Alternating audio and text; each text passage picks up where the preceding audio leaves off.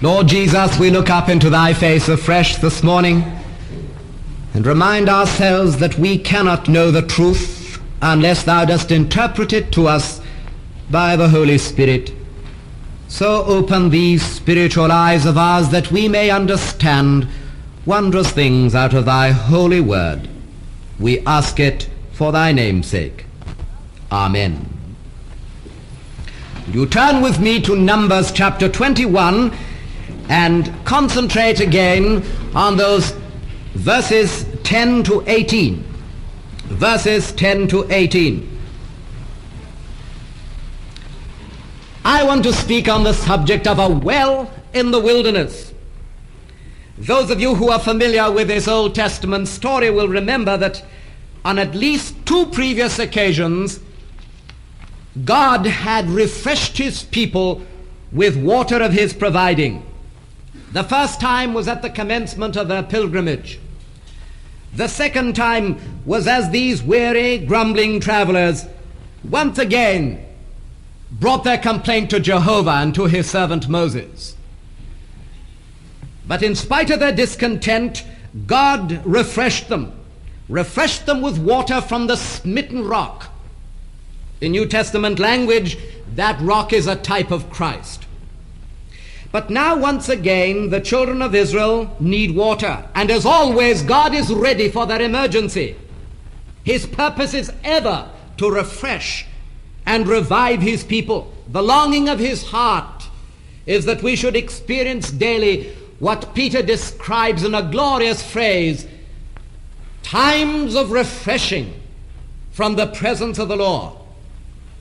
And this morning, as the Lord shall enable me, I want from this beautiful and vivid story in the Old Testament to illustrate how God can take your life, my friend, whoever you are, wherever you are, and make you a well of water springing up into everlasting life. Do you feel a sense of stagnation? Have you reached in your experience fixation point? Is there a consciousness this morning of a staleness in your life, and you long to be fresh?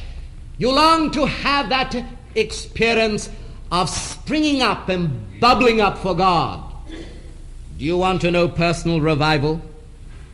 Then God's purpose is that you should be refreshed this morning as we look together at this wonderful story. Will you consider with me, first of all, then, God's intention for the refreshment of his people? Look at verse 16. God's intention for the refreshment of his people. Gather the people together, said God, and I will give them water. Gather the people together, and I will give them water. I want you to observe that here was a generous intention. Gather the people together. When God meets the sinner, he meets the sinner on an individual basis. It is always an individual and personal confrontation. Never en masse. Always as an individual. But when God meets his people, it's always collectively. He wants to bless them as a whole. I'm not inferring, of course, that God does not deal with us as individual Christians. He does and always will. But his greater purpose is that we should be met as a whole. When we're born into the family of God, his purpose of blessing for us is a comprehensive one. Gather my people. Gather the people together. This principle is borne out early in the chapters of the Acts of the Apostles. Previously, the Lord Jesus had dealt with his own as individuals, personally, one by one. But now it was as a church, as a fellowship, gathered together for worship and for witness. When God's people are thus gathered together, something always happens. The Spirit of God always comes down in a new way upon those who gather together in oneness, the oneness of the Spirit. It's there that God commands the blessing, even life forevermore. It's there that the oil is poured forth. It's there that the dew from Mount Hermon touches the people of God, as the psalmist tells us in his 133rd psalm. Take this principle of togetherness into the Corinthian epistles, and you'll see that Paul teaches again and again, when ye are gathered together for fellowship, when ye are gathered together for ministry, When ye are gathered together for discipline, it's there God's presence is felt. It's there he meets with his people. Jesus, of course, prophesied that this should be so when he made that wonderful declaration, where 2 or 3 are gathered together in my name, there am I in the midst. Christian people have often said to me, but why bother about me? I'm only an individual. The church can carry on without me. But I want to state quite categorically here this morning that that's the wrong notion. Every single one matters. Every member of this fellowship, every member of the great family of Calvary matters to God, and you're not dispensable. You're indispensable. It's only when God's people are gathered together that he will give them water. No wonder the writer to the Hebrews exhorts in that solemn warning, forsake not the assembling of yourselves together as the manner of some is, but exhorting one another, so much the more as ye see the day approaching. The Lord Jesus is on his way back, and he wants to do a new thing amongst us, but he will not do it until we're gathered together. There must be not only a gathering together, but a uniting together. And I want to speak especially to our own fellowship here this morning in saying this. Where there is friction, where there is division, whether it's breakdown of fellowship, God cannot bless. We can pray, we can preach, we can work, but God only answers along the lines of his principles, and he says, gather the people together. And that means not only a coming together, but a uniting together in the spirit of unity. Yes, God has a generous intention for his people. He has a genuine intention for his people. Listen to the words again. I will give them water. And the verb will give here carries the thought of certainty, sureness, positiveness. God is ever wanting to pour out blessing upon his people. He's more willing to give than we are to receive. Prayer isn't the overcoming of the reluctance of God to give. Prayer is rather the preparation of our hearts in order that God might give. Listen to what he says in Isaiah 44:3. I will pour water upon him that is thirsty and floods upon the dry ground. Jesus desires to meet each one of us as he did the woman of Samaria long, long ago. He looked into that sordid woman's life, full of shame and sin, but he saw there a potential worshiper. He saw someone from whom he could drink of love and loyalty and allegiance, and he said, if thou knewest the gift of God, and who it is that saith to thee, give me to drink, thou wouldst have asked of him, and he would have given thee living water. Living water. The water of which I speak, says the Savior, shall be in you a well of water, springing up into everlasting life. That, my friend, is God's intention for the refreshment of his people. It's a generous intention. It includes every one of us. You, my friend, hidden away there in seeming obscurity. You who talk about yourself as a non-entity, you don't matter. Why bother about you? God wants you. He wants to gather us all together in his purpose of blessing. And his genuine intention is that he will positively, certainly give us water. The water of refreshment, the water of revival. But will you notice further, not only God's intention for the refreshment of his people, but in the second place, God's condition for the refreshment of his people. Look at verse 18. The princes digged the well. The nobles of the people digged it by the direction of the lawgiver with their staves. God's twofold condition for the refreshment of his people is, first of all, humble preparation. And then secondly, hearty expectation. First and foremost, humble preparation. And will you notice that this preparation is viewed here both negatively and positively? Negatively, it means the removal of obstructions. May I repeat that? The removal of obstructions. The princes digged the well, and the nobles of the people digged it.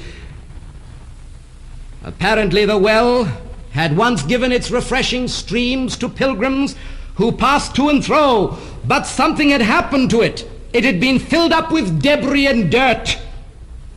God gave instructions through Moses that the obstructions should be removed. And what impresses me, beloved, is that those who took the first step were the princes. and the nobles. They humbled themselves. The leaders gave themselves to the humble task of clearing the well, and they did it with their staves. And those of you who are Bible students would know that each one of those staves was a rod of government. Upon that rod was the insignia and mark of authority. But they would not stop at digging their rods and staves into the dirt to clear the well. They bent themselves in humility. They knelt to the task. They got down to it. And in a similar way, I do not believe that God will ever open the mouth of the well to release his refreshing springs upon us until leaders and nobles of the people are prepared to do the same. Until every one of us here who calls himself a leader, until every one of us who calls himself a responsible person within the fellowship takes the task and bows to the task and kneels to the task to remove the obstructions to the well. I don't believe God will ever bless against his principles of blessing. God has certain conditions, and we must meet them right along the line of his direction. Undoubtedly, there would be the surface sand, speaking to my mind of the superficiality of carnal desire. How sandy some Christians are. How soon we can be satisfied with the ordinary level of Christian life. How soon inertia overtakes us and we don't want to bend our necks. We don't want to dig. We don't want to get underneath the sand. It's too much trouble. We are satisfied with sand and not with living water. There was not only the sand, undoubtedly there were the stones and rocks that cluttered up this well. Do they speak to us of hard and proud hearts? Hearts that won't bend to the forgiving Spirit? Hearts that won't say, well, look, oh God, deal with me first, and then deal with my brother, but first deal with me. Deal with me. And then there was the debris and dirt. What does this speak to us of? Surely a picture of sin and evil and wickedness and all the horrible things that clutter up the mouth of the well. I think one of the most dreadful things in Christian circles today is this, that a man who calls himself a Christian and indeed might be born again can talk all the language of Canaan, can use the cliches, can speak of a life of purity and victory, whereas all the time down in his heart he's harboring sin, wickedness and vileness. The sand had to be cleared, the stones had to be cleared, the debris had to be cleared, the well's mouth had to be opened wide, and God said, do it. Humble preparation had to be followed, yes, by the removal of obstructions. But not only removal of obstructions, in this humble preparation there was the renewal of obedience. And they all did it by the direction of the lawgiver. And they all did it by the direction of the lawgiver. Verse 18, Moses stood as the voice of authority. His word to the people was dig, and they obeyed. They didn't question Moses. He was the leader of the people, and he said dig, and they obeyed. Anybody could have challenged his word. They'd murmured against him before. One time they almost murdered him. But he said dig, and they obeyed. Charles Finney says revival is a new act of obedience to God. And revival only comes that way. The Holy Ghost, says the writer, whom God giveth to them that obey him. The Holy Ghost, whom God giveth to them that obey him. Only when we're prepared to go through with God, not only in the removal of obstructions, but in the renewal of obedience, does God break through from heaven and pour us out this blessing for which we long. In this humble preparation, there must be the renewal of obedience. I underline it. We were on it last Sunday morning, and it's the message of the Christian faith, obedience. And obedience, my brother, my sister, is not one solitary act. It's a habit of life. It's obedience in the morning, it's obedience at noonday, it's obedience at night, it's obedience right through. Obedience all the way. But with a humble preparation, there was a hearty expectation. And this has been thrilling my soul in the early hours of this morning.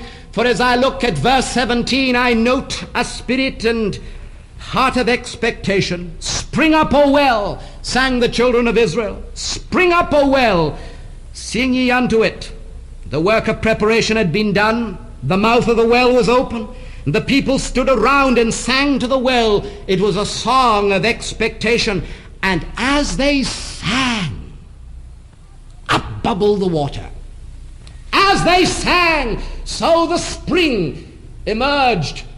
As they sang, so the water appeared. What is that hearty expectation? I suggest to you it is a lesson on prayer and faith. They sang to it. That's prayer. They believed the water would come up. That was faith. And my beloved friends and family here this morning, when we marry prayer and faith together, God does something. God always does something. Something happens. In Jonathan Goforth's book, By My Spirit, the author shows us how prayer and faith must precede every true spiritual revival. When I was here about 2 or 3 years ago during the Billy Graham crusade, I met a man who made one of the biggest impressions upon me. And the greatest regret of my life is that I haven't his name nor his address. He spoke at a little gathering to which Dr. Billy Graham had invited some of us.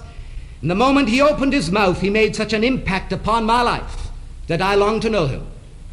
I wasn't interested in mere superficial greetings. There was something in that man that made me hungry for him. And I looked him out. And I asked him a few questions. And I discovered that spirit with spirit had an affinity. He told me something for which I've longed. I remember telling my people this when I returned back to England.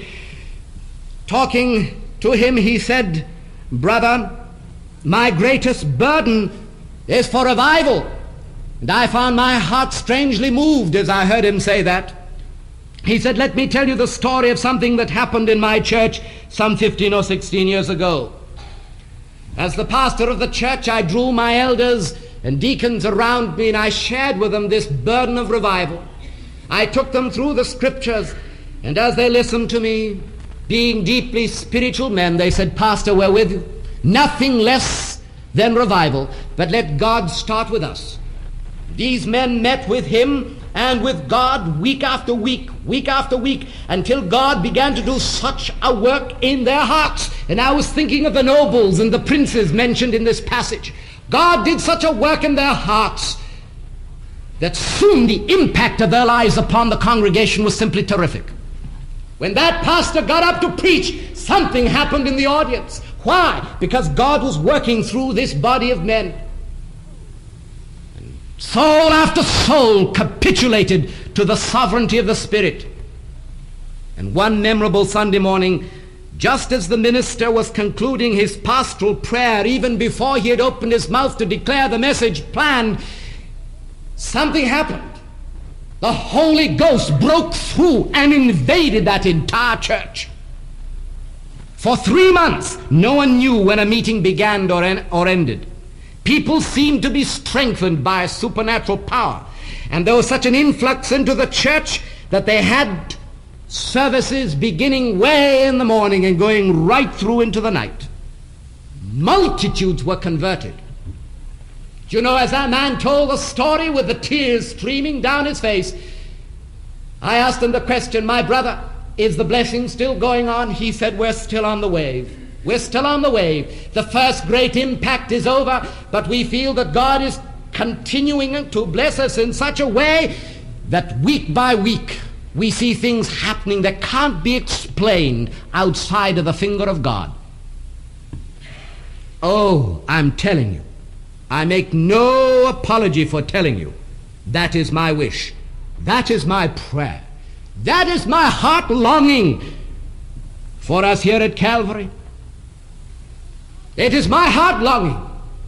I don't want the name. We don't want a mere reputation. We don't want merely to be publicized. We don't want the note of the world outside. What we want and what we must long for is that God is pleased here in New York City to smile upon this church and to so send his Spirit and to so touch lives that anything we plan can be swept clean out of the way because God wants to move and work. And that can only come by way of humble preparation and hearty expectation. The faith that believes, the faith that prays, the faith that goes right through with God. But there is another point I want to mention here this morning. Not only God's intention for the refreshment of his people, not only God's condition for the refreshment of his people. And you remember what it is: humble preparation, hearty expectation. But I want to remind you of God's provision for the refreshment of his people. And we come back to that verse 16 again. And God said, I will give them water. I will give them water. God's provision was a well in the wilderness. A well in the wilderness. Notice that it was a living provision. A living provision. Then Israel sang this song, Spring up, O well. My beloved folk here this morning, I want to tell you it was a well of living water, not a stagnant pool. It was a living well, not a stagnant pool. We live today in an age when everything is canned, when everything is kept stagnant. There's nothing living. And what is true in the commercial and industrial and political world, we're finding in our spiritual life. Everything's so ordinary, everything's so mechanical, everything is so human bound. Oh, we long for something that's living, something which is entirely from heaven. God save us from stagnant pools in our lives and in our church. God give us a well of living water. It was life in the midst of death. For the wilderness of Moab was an arid desert. But God always works that way, always works that way. He did it at Pentecost. He did it at Pentecost. A little group of disciples, 120 of them, were gathered together in humble preparation and hearty expectation. All around them was death. The voice of Jesus had seemingly been silenced. He'd been crucified on a Roman gibbet. And dead orthodoxy abounded everywhere. The Jews and all who hounded the Savior to death, yes, had said it's finished, it's all over. There was death everywhere.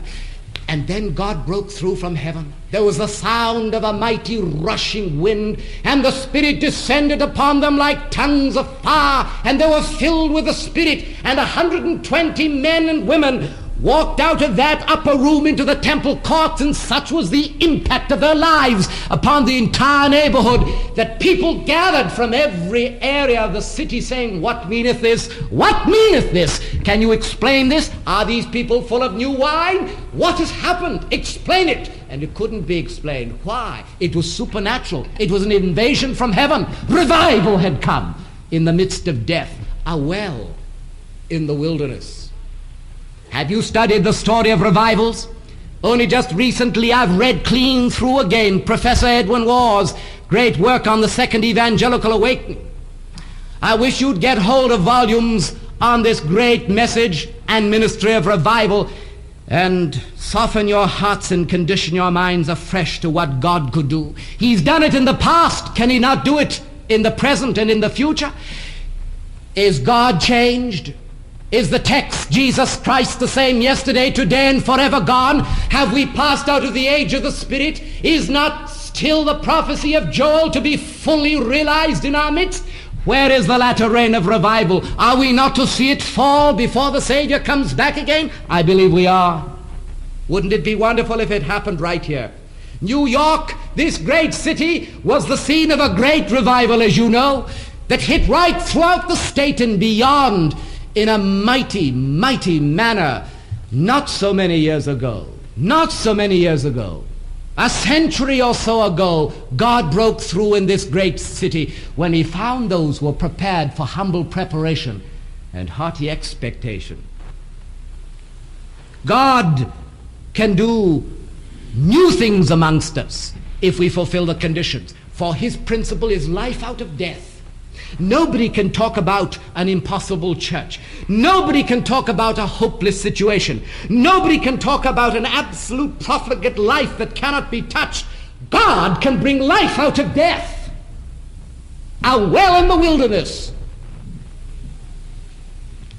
We only limit him by our unbelief. God can provide a well in the wilderness, a living provision. But what I'm thankful to see here is this: so often crusades and campaigns and revival meetings, so-called, are a phase. It passes and it's gone. It's a day's experience. We touch heaven and then the week is right down in the valley again. But I notice here that it wasn't only a living provision, it was a lasting provision. The well whereof the Lord spake unto Moses, it was a well to which they returned again and again and again, for here was an inexhaustible supply. I don't know what the children of Israel numbered at this time, but if it was anything like their beginnings, then there must have been something like 3.5 million people in addition to flocks and herds. But back they came again and again to find refreshing streams of living and lasting water. God's provision is always living. It's always lasting. For what he does forever.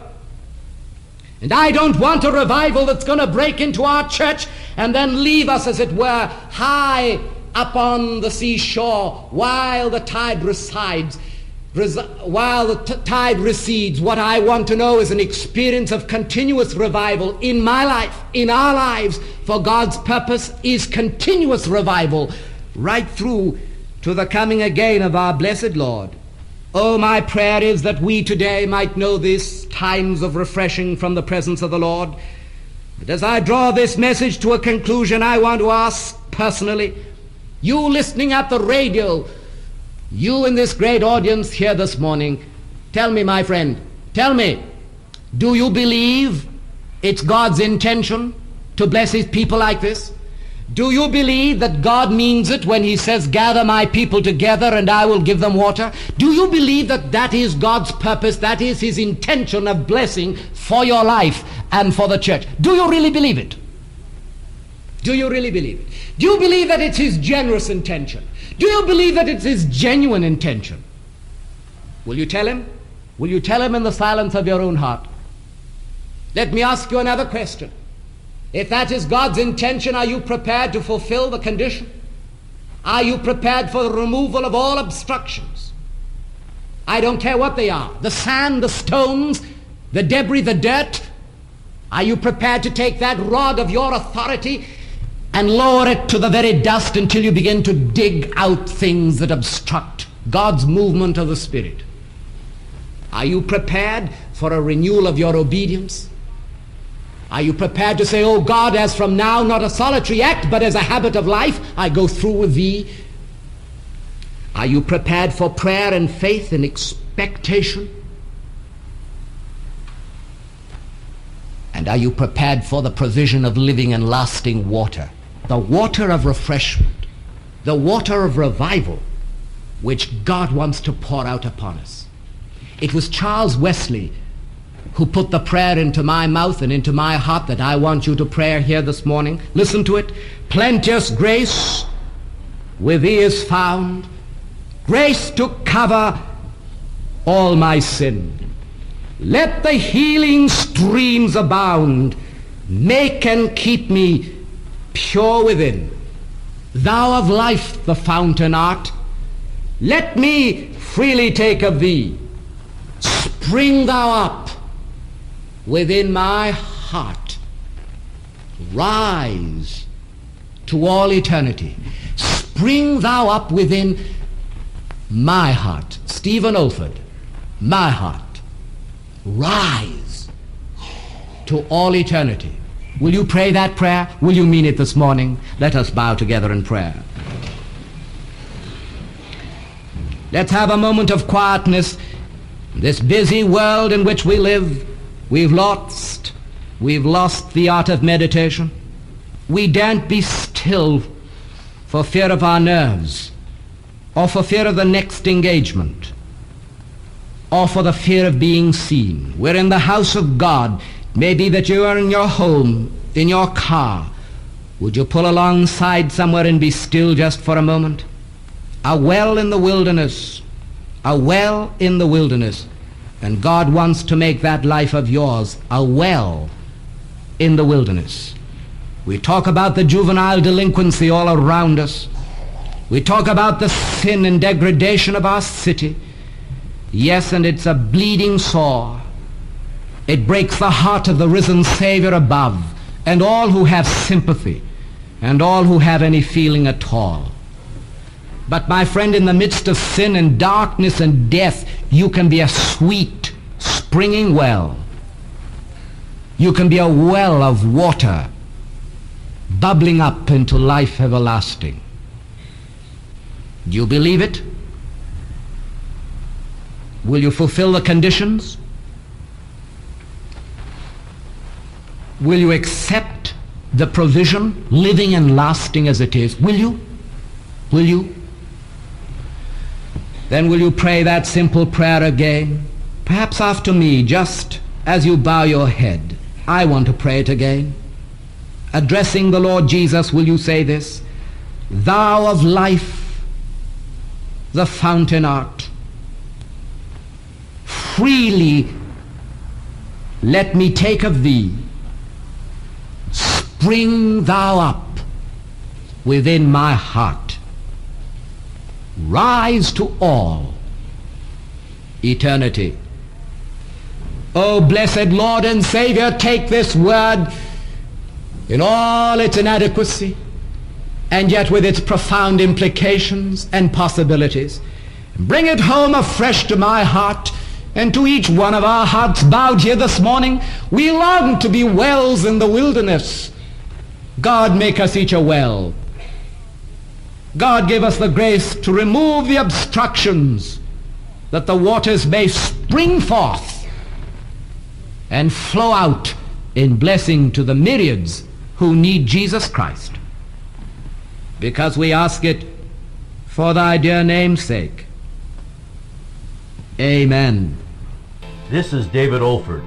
You have been listening to a message from God's Word delivered by my late father, Dr. Stephen F. Olford, who went to be with the Lord in the year 2004. If you wish to learn about our online resources or learning events at the Institute for Biblical Preaching, our web address is olford.org. That's olford.org. You also may want to benefit from our online video training on expository preaching, which can also be found on our website. Thank you so much for listening.